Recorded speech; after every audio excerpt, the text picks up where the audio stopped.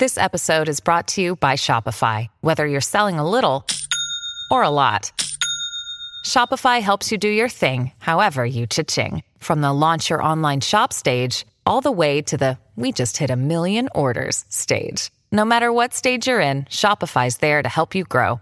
Sign up for a $1 per month trial period at shopify.com/special offer, all lowercase. That's shopify.com/special offer.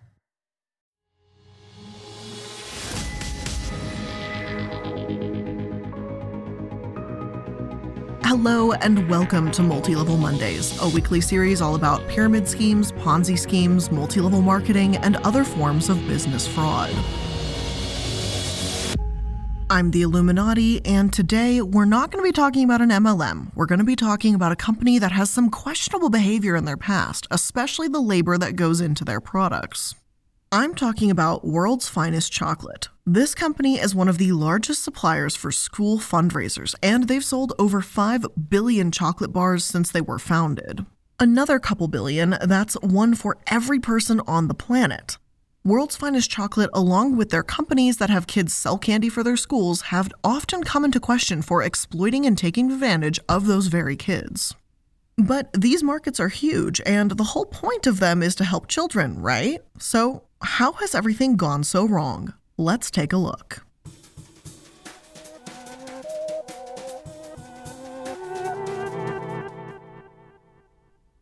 Edmund Opler Sr. started his career as a wagon boy for a chocolate company when he was only 13 years old before eventually founding World's Finest Chocolate in Chicago. When he was young, he traveled to Runkle Brothers Chocolate Company. Then, in his mid-20s, Edmund left for Chicago with his brother Arnold and set up a cocoa packing business. According to the Chicago Tribune, about that time, Mr. Opler enrolled in night classes at Northwestern University's School of Commerce. Mr. Opler then bought half of Siren Mills, a chocolate manufacturer in Chicago, which was in turn purchased by Nestle 4 years later. Around 1939, Mr. Opler created the Cook Chocolate Co. at 1000 North Ogden Avenue and started producing World's Finest Chocolate. In 1949, he created the World's Finest Chocolate division that produced bars for fundraising. The fundraising candy division grew in the 1960s, and the company changed its name to World's Finest Chocolate Inc. in 1972. His company also added operations in Ontario, Canada, and Sydney, Australia, and owns a cocoa plantation at San Lucia in the West Indies. Mr. Opler retired in June 1988, and his son, Edmund Jr., now runs the company.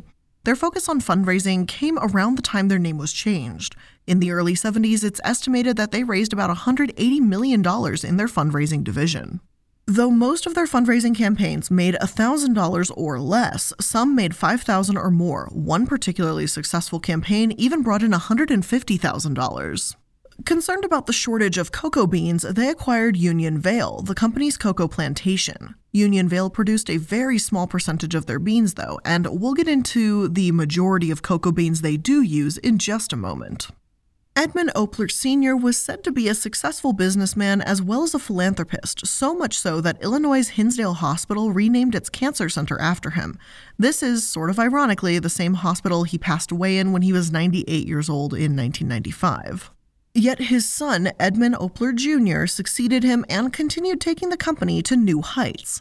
Aside from fundraising, they also sold chocolate to hotels, restaurants, private clubs, you name it. In the 1990s, WFC remained Chicago's largest chocolate bar manufacturer and the leading national manufacturer of chocolate bars for fundraising. Toward the decade's end, 85% of WFC's sales came from fundraising programs. At that time, the company relied on about 200 independent distributors who sold the company's products exclusively in designated territories, handling very small individual orders as well as large standing orders for thousands of cases. In the late 1990s, WFC produced anywhere from 120,000 to 200,000 pounds of chocolate per day at its Chicago plant, where the manufacturing process involved taking cocoa beans, which arrived in 150-pound burlap bags, and turning them into chocolate bars or other candies. They combined their sales force with QPC, a fundraising subsidiary of Reader's Digest, in the year 2000 as well. Truly, World's Finest Chocolate is still going strong to this day. According to their website, they raised over $4 billion in 2017 alone. They've even branched into the retail world as well and purchased Queen Anne Candy, a company that sells chocolate-covered cherries in well-known retailers such as Walmart. Now, before I continue any further, I want to explain that this is school fundraising chocolate. It's a specific brand and not sold by the same groups that have been featured in multiple news sources as a downright scam.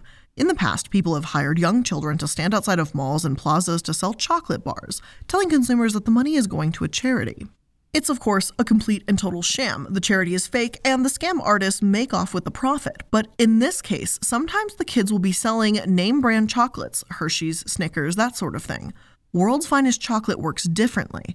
Instead, a program wants to do the fundraising. They can order boxes of chocolate, then sell it to parents, friends, the community, whoever, and then the group gets 50% of the profit back. Easy, right? Well, there's quite a few things wrong with World's Finest Chocolate, and we're going to tackle it one piece at a time. So let's get started with the source, the chocolate itself. World's Finest Chocolate is made from child slavery. A lot of chocolate is, and I've talked about this in previous episodes with Nestle and how messed up the chocolate cocoa industry is as a whole. However, there's something that I and many of my sources find just a bit extra distasteful when chocolate that's being sold by kids is also made by forced child labor. This would be bad enough. Worse yet, World's Finest actually signed the Harkin-Engel Protocol back in 2001, promising immediate action to end the worst forms of child labor. Yet, according to many of my sources, these were just words. Though they signed the protocol, it seems that was sheerly for appearance sake. Let me explain briefly what this protocol stated. In this agreement, a 6-article plan was produced. 1. Public statement of the need for and terms of an action plan. The cocoa industry acknowledged the problem of forced child labor and will commit to significant resources to address the problem. 2. Formation of multi-sectoral advisory groups. By 1 October 2001, an advisory group will be formed to research labor practices. By 1 December 2001, industry will form an advisory group and formulate appropriate remedies to address the worst forms of child labor.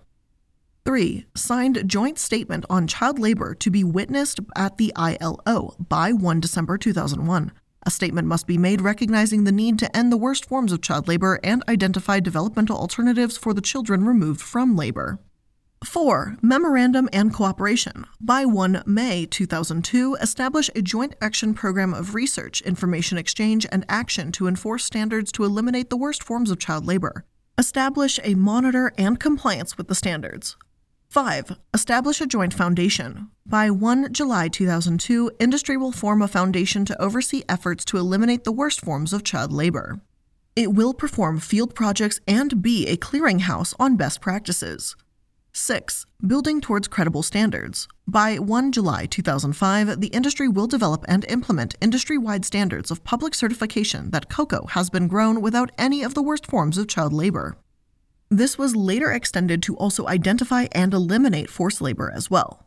The agreement was non-binding despite Congressman Elliot Engel threatening to reintroduce legislation if the deadlines weren't met.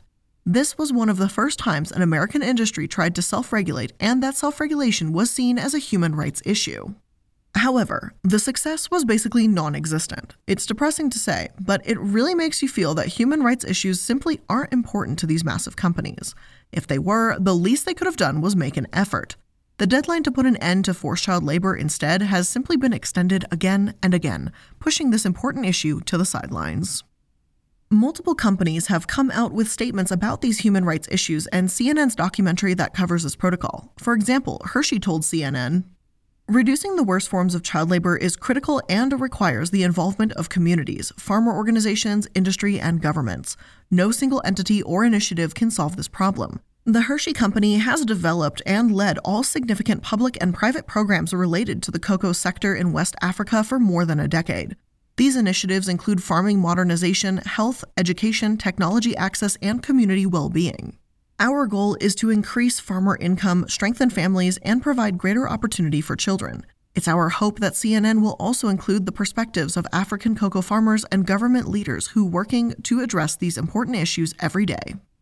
And you're right, Hershey. No single entity can solve this problem. That's why a multitude of gigantic titans of the chocolate industry signed this protocol. It's not as if CNN asked why Hershey alone hasn't solved the child labor crisis yet, but they sure are masters of deflection. Still, I hope it's better than World's Finest Chocolate, who, they said nothing. To make it perfectly clear here, the child labor and the child slavery happening along the Ivory Coast isn't a minor problem either. It's not as if there's older teenagers working under the table for a small wage when I say child slavery. I mean that parents from poverty-stricken lands such as Mali, Burkina Faso, and Togo sell their children to traffickers, believing that they'll find honest work and be able to send the earnings home. Instead, these children around 12 to 14 years old are forced to do hard manual labor 80 to 100 hours per week. They're paid nothing, barely fed, beaten regularly, and many will never see their families again. The beatings were part of my life, Ali Diabate, a freed slave, told reporters. Anytime they loaded you with bags of cocoa beans and you fell while carrying them, nobody helped you. Instead, they beat you until you picked it up again. This protocol was meant to put responsibility onto the major chocolate makers. This can't happen so easily. At least there should be some methods in place to prevent this from being so widespread and common. Yet, while a lot of these companies would condemn slavery or express moral outrage, they acknowledge that they continue to use the Ivory Coast cocoa where this problem runs rampant. I understand this is biggest than World's Finest Chocolate alone, but again, there's something extra scummy to me about chocolate made with child slavery and then being sold by children for $1 or $2 for school fundraising when these kids on the Ivory Coast are literally being fucking beaten. All in all, according to the 2013 article, the chocolate industry as a whole in the 10 years prior spent about $75 million on activities related to the reduction of child labor. Yet the revenue for the industry in a single year, 2010, was over $80 billion. So the chocolate industry spent about 1/1000th of their annual revenue over the course of 10 years to try and stop child labor. How pathetic is that? If World's Finest Chocolate has so little real desire for change, then it simply makes them a massive hypocrite for signing the protocol in the first place.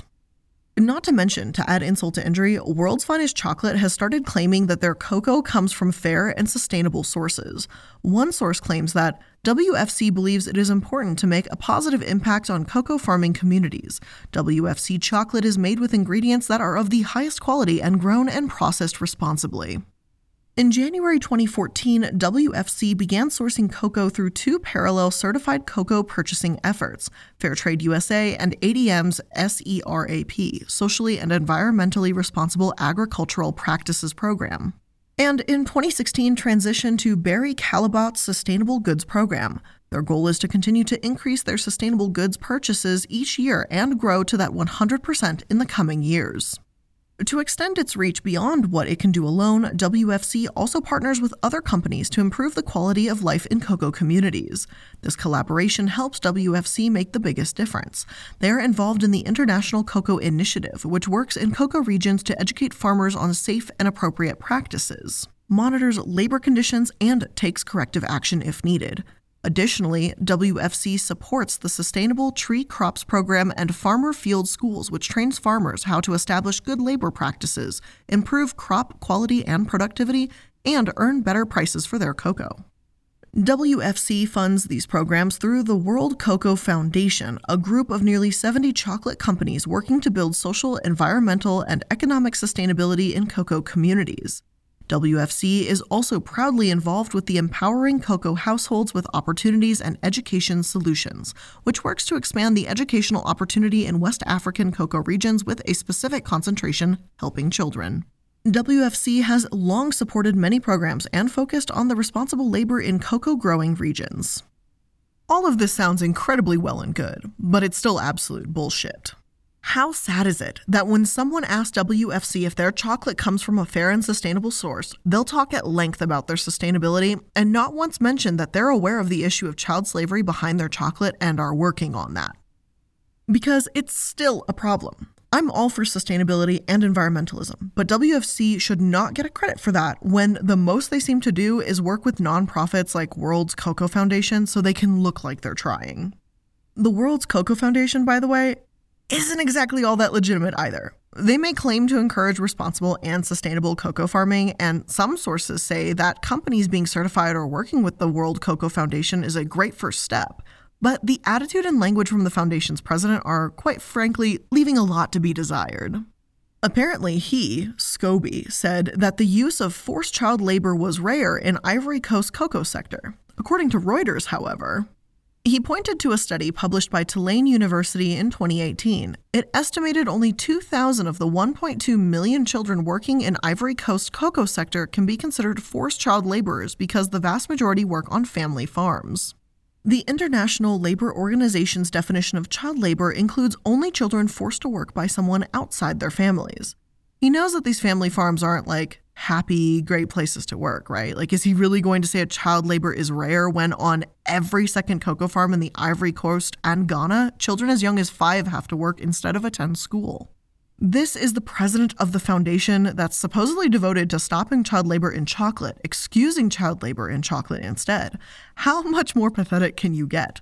Also, I love how he acts like, gee, it's only 2,000 kids that are suffering. Like, that number should be 0. 2,000 is still not acceptable. Scobie even said that the biggest investment of the industry in the past 10 years has been around boosting farmers' yields and profitability, adding that sustainable farming methods are rewarded with bonus payments. This might promote sustainability, but this doesn't really do anything when it comes to child labor, does it? Not to mention, their sustainability results are pretty lackluster to begin with.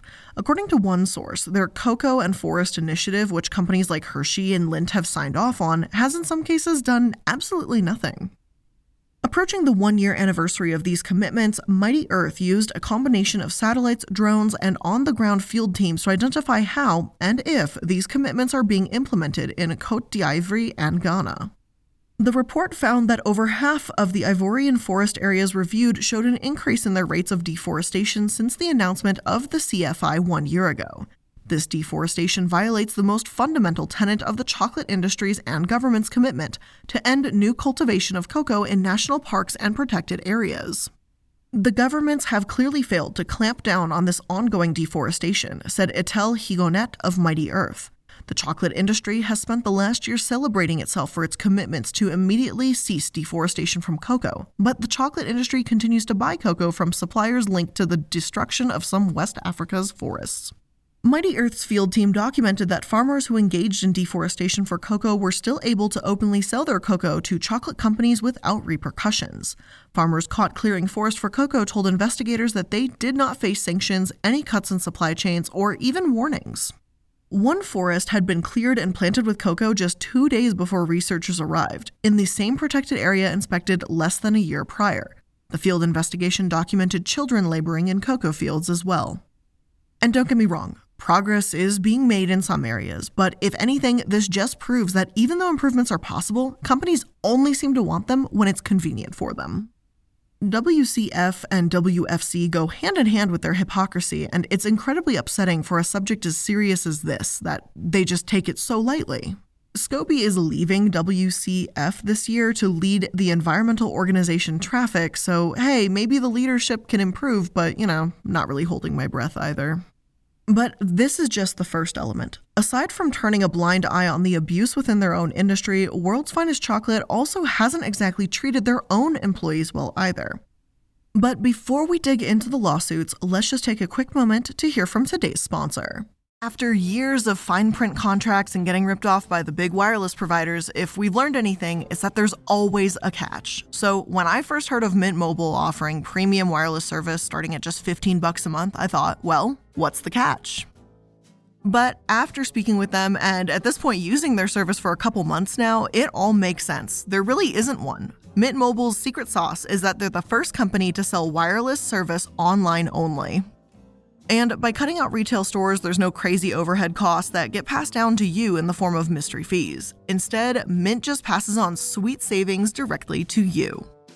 And they are seriously so easy to work with. Whenever it's time for me to redo my little monthly thing, because I think I do every 3 months I pay for my service or something like that, I just look at the app and the app is just hey, it's time for you to pay your 3 months again. I'm sick. And I do that and it's literally is it $45 a month? I think it is. And it's just so easy and it works really well.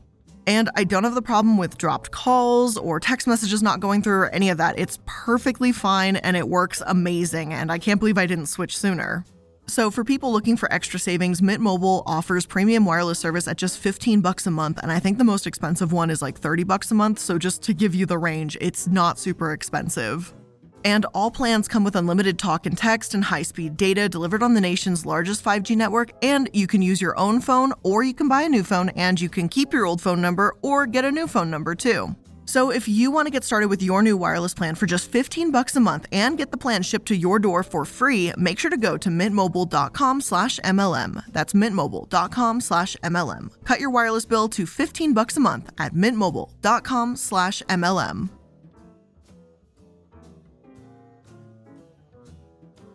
This episode is also sponsored by Magic Spoon.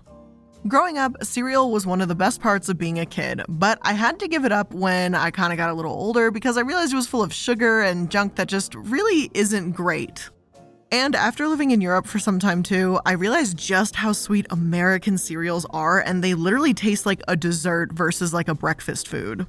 So finding Magic Spoon has literally been a blessing in disguise because they have 0 grams of sugar, 14 grams of protein, and only 4 net grams of carbs in each serving, and they taste just like the stuff when you were a kid.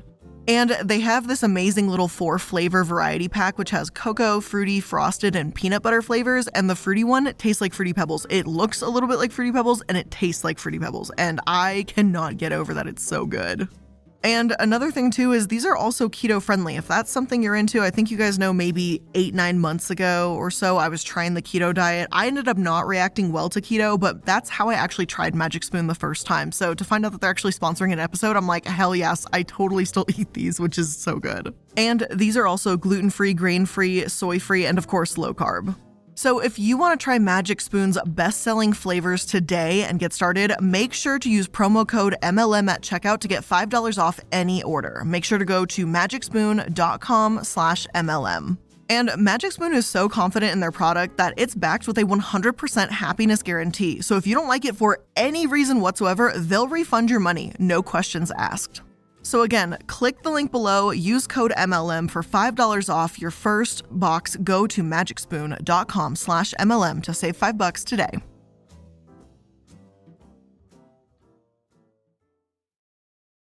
World's Finest Chocolate doesn't exactly have a fine track record, unfortunately. In late 1991, Chicago newspapers reported that the company had to pay $2 million in back wages to Black workers and women workers to settle a discrimination lawsuit filed years prior. Not much else is said about the situation, frankly, but I was able to find the case online. Really briefly, before I get into it, I do want to clarify that I have absolutely no idea if World's Finest Chocolate is like this today. Perhaps they learned their lesson in this regard, as I didn't see any recent discrimination suits, so if you happen to work for them and haven't experienced this, then that's great. But we are here to learn absolutely everything possible about World's Finest Chocolate, and this is absolutely no small matter whatsoever. The case reads, on September 24, 1984, Faye Calvin filed a charge with plaintiff, the United States Equal Employment Opportunity Commission, alleging that the defendant, World's Finest Chocolate, engaged in discriminatory hiring practices. The EEOC investigated the charge allegations and on July 27, 1985, issued a letter of determination finding that it had reasonable cause to believe that WFC discriminates against Blacks, especially against Black females in hiring and recruitment, and segregates jobs and assignments by gender. On January 13, 1986, the EEOC filed this action, alleging that WFC discriminates against Blacks as a class and females as a class in that it discriminates against Blacks and females in hiring and recruitment. The EEOC has declined to pursue Calvin's individual claim. WFC moves for summary judgment. According to Calvin, WFC didn't hire a single Black woman for factory work. She said that she even had inside sources that prove this. The lawsuit wasn't just Faye Calvin being angry that they didn't hire her, but upset that they didn't hire Black women in general, whereas white men and women, and even Black men, from the sounds of the lawsuit, didn't face the same discriminations. Again, there was enough evidence against WFC that they were ordered to pay $2 million. Now, I'd love to move on and say, hey, they learned their lesson, but another reason why this is so important is because World's Finest Chocolate has been involved in multiple discrimination suits. Back in 2004, they faced an ageist lawsuit filed by plaintiff Ralph Cabrera. This suit reads, Cabrera began working at WFC in 1997. He was employed as a facility maintenance technician. He describes himself as Hispanic American Indian. At WFC, he was under the supervision of John Singletary, Kenny Dameron, Ray Southern, and Len Serwinski, who are all white. Sometime in January 1999, Cabrera entered into a verbal agreement with Richard Kessel, Serwinski's boss, to study structural engineering design in Kessel's office using Kessel's computers. Cabrera agreed not to use any equipment or read any study materials during work hours. Several weeks later, Kessel notified him of the agreement he had made with Cabrera.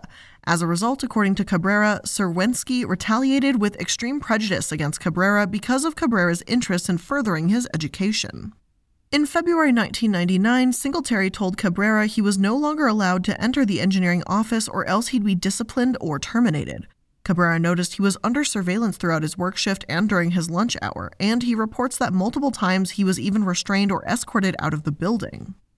Prior to a snowfall the following month, Cabrera requested that a repairman inspect one of WFC's truck tires. Cabrera refused to use this truck to plow snow because it was unsafe, something to do with the tires. Singletary insisted Cabrera plow snow, assuring him the tires had been replaced, but big surprise, Singletary was lying.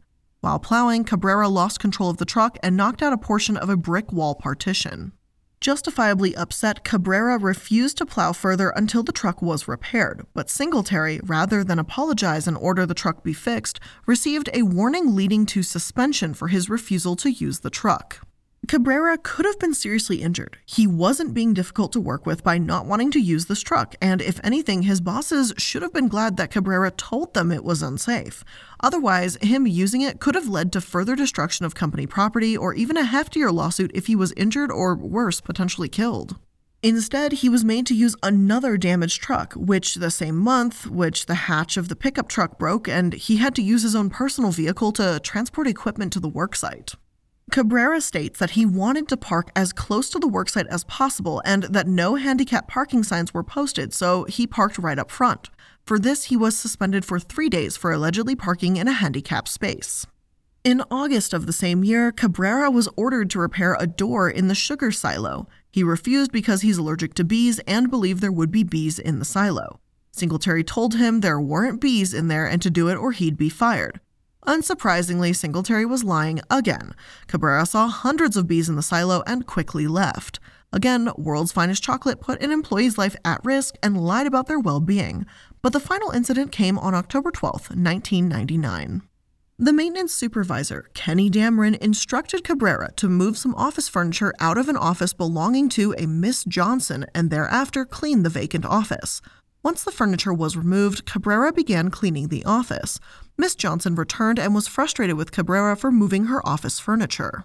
She asked Cabrera to move a computer monitor from under her desk and place it in the fire escape stairwell leading to the roof.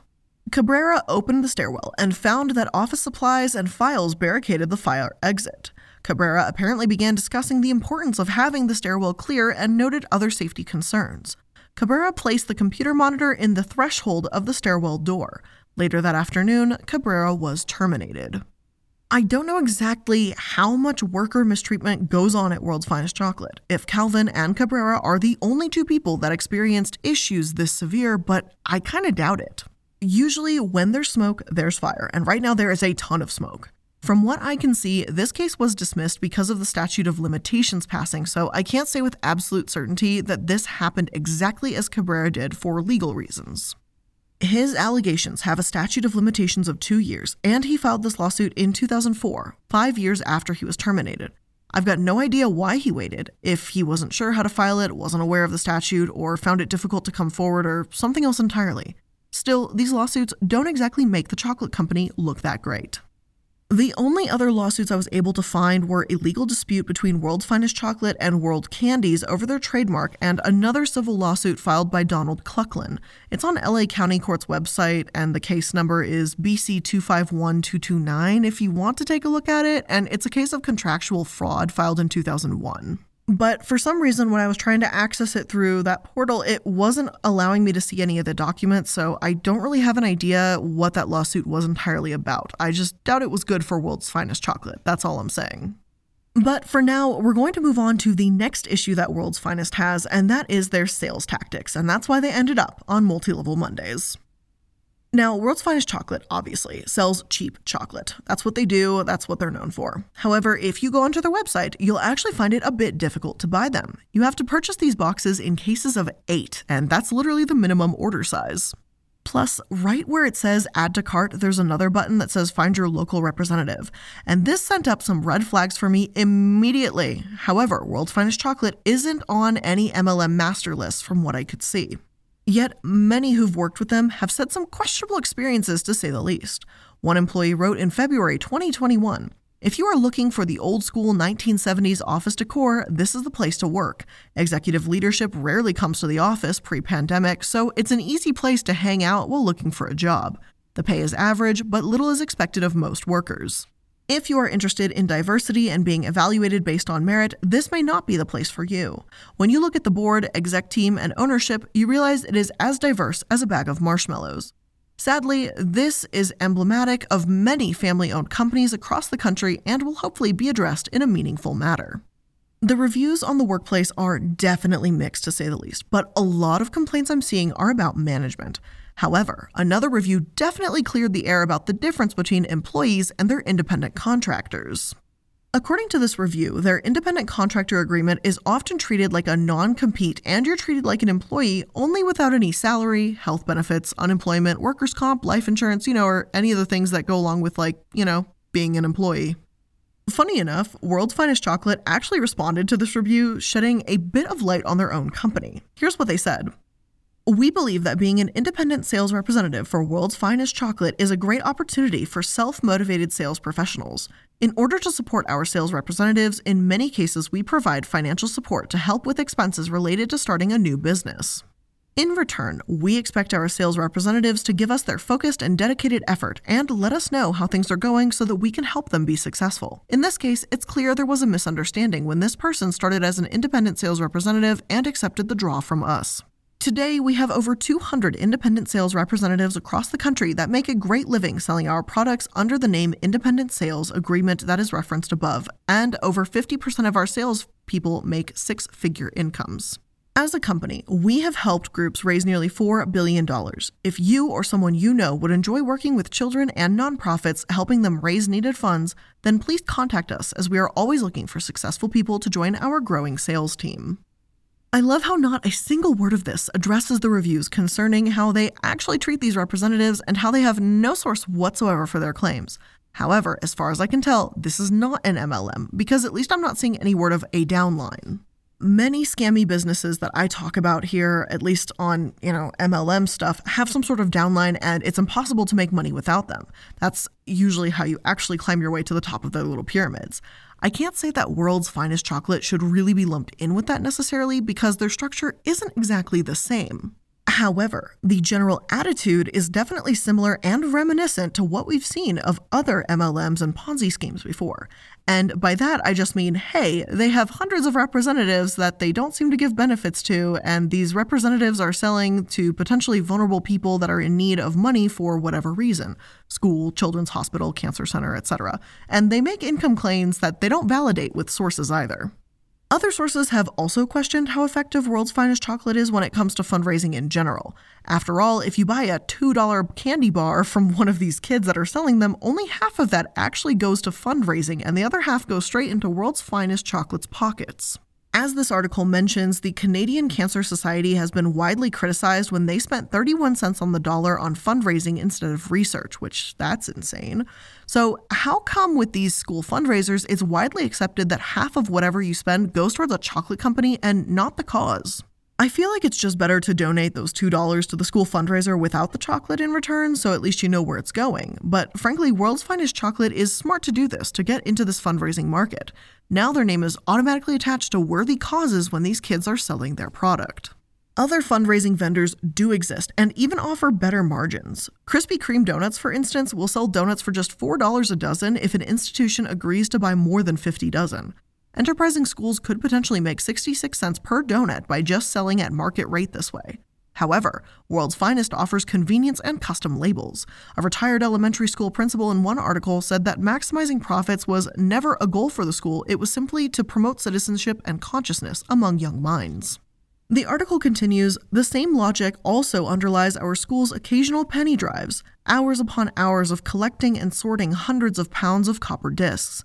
We learned about community and responsibility, but all to generate only a fraction of what the school could have pulled in with a decent-sized casino night. This reasoning is all well and good, and I celebrate any person willing to devote the energy to mold entrepreneurial children.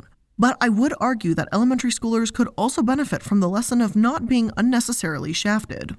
I'm pretty inclined to agree with this journalist for the most part. I agree promoting citizenship and a sense of community is important, absolutely. But why does 50% of the money poured into this fundraiser have to go to World's Finest Chocolates? Why not promote a local business instead?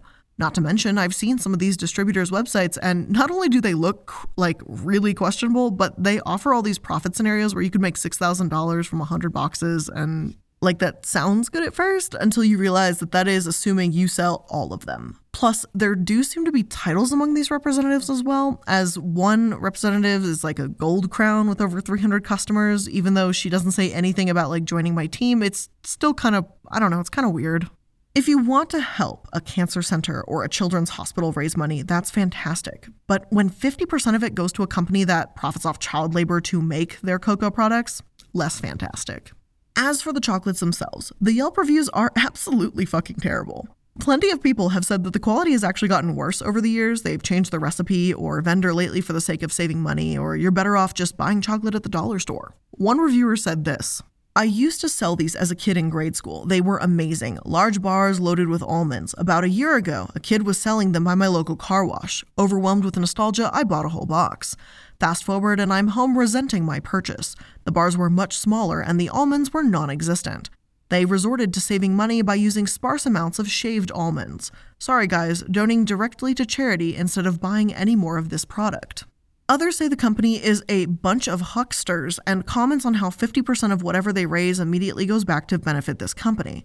Mari S. wrote in 2019 that now it's like eating some waxy off-brand chocolate with a minuscule of crushed almonds instead of the rich, creamy chocolate and whole almonds in them. The photos accompanying seem to show as much too, and they honestly look pretty dry and disgusting and underwhelming, if I'm going to be honest here.